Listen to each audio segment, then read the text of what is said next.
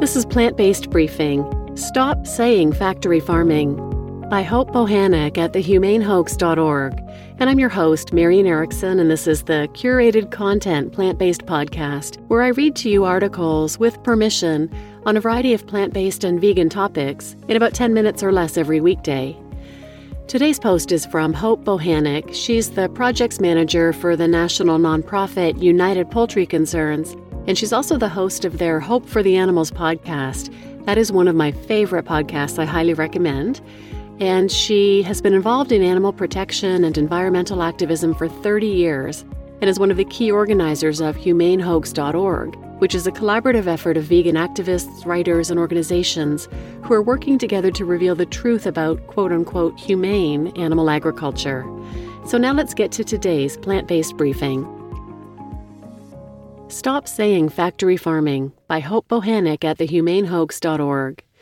Advocates fighting for farmed animals should be proud as we have come a long way in educating the public about the horrors of animal agriculture. Just a couple decades ago, the only soy milk was in powder form. If you wanted a vegan cookie, you had to bake it yourself. And vegans often ventured into restaurants with trepidation for fear of their sanity and leave hungry. Now there are vegan chain restaurants and vegan donuts, alongside national media stories about caged hens, immobilized sows, and overcrowded cows. The number of animals killed in the U.S. is going down by the hundreds of thousands, and the fact that animals suffer to produce meat, dairy, and eggs is quickly becoming common knowledge. Vegan is now a household word. Much of this progress is the result of the strategic denouncement expressed by the powerful term factory farming. For decades, animal activists have inscribed the motto, "End Factory Farming," into brochures and splattered "Stop Factory Farming" on protest signs with red letters dripping like blood.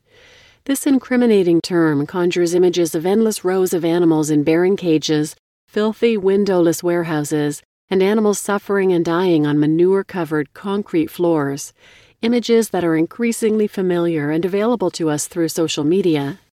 The ubiquity of these images and conditions associated with factory farming has spawned a pervasive condemnation.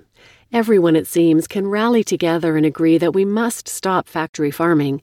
But this rallying cry has created an unforeseen consequence, one that animal exploiters are taking full advantage of.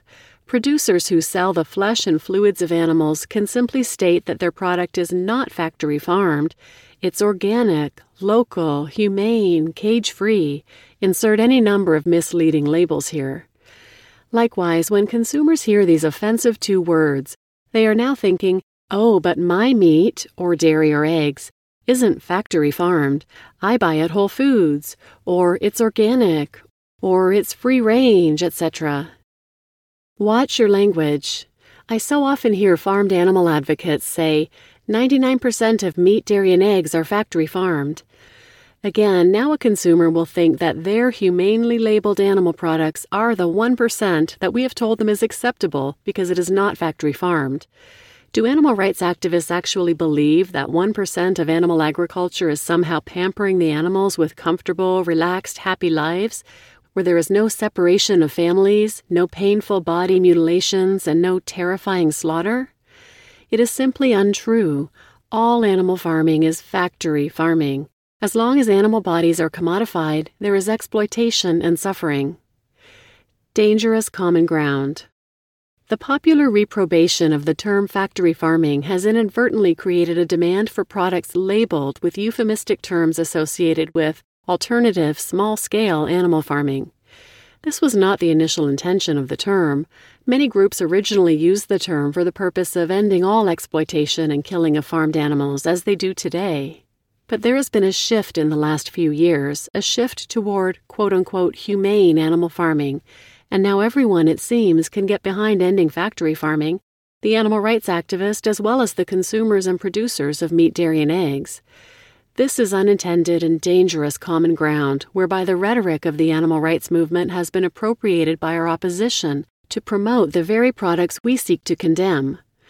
Now when we are denouncing animal products with the term factory farming, we are ironically repeating the marketing slogans of an increasing sector of the poultry and other animal industries. The term factory farming has come to imply that only the conditions the animals are kept in are of importance, and that taking an animal's life, the slaughter itself, is unproblematic. The marketing experts of the animal farming industry brandish this term to make people believe that as long as it is in a quote-unquote factory or industrial setting, so long as it's not a mega-sized farm, as long as the animal had some kind of minimally quote-unquote natural or comfortable life, then it's okay to slaughter the animal for the enjoyment of the conscientious consumer. Many organizations want to quote-unquote end factory farming, but still promote the killing of young animals for human consumption.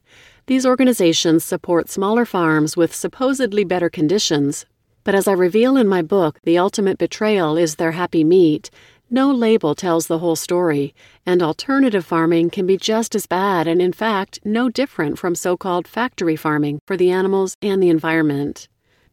Not vegan. The term factory farming no longer implies a vegan message. It no longer necessarily suggests a desire to stop the exploitation and killing of farmed animals, and those who work towards this important goal must abandon the term, or we risk inadvertently repeating what has become a marketing slogan of our opposition. Instead, we should be more specific and use the term animal agriculture. This encompasses all animal farming. We must be careful to speak in ways that express the truths that all farming of animals is exploitive, all farming of animals is abusive, and there can never be a humane way to breed, confine, and kill animals for their flesh, milk, and eggs. Let's shift our language and the consciousness around this issue and push beyond quote-unquote humane exploitation. It's time to retire the term factory farming.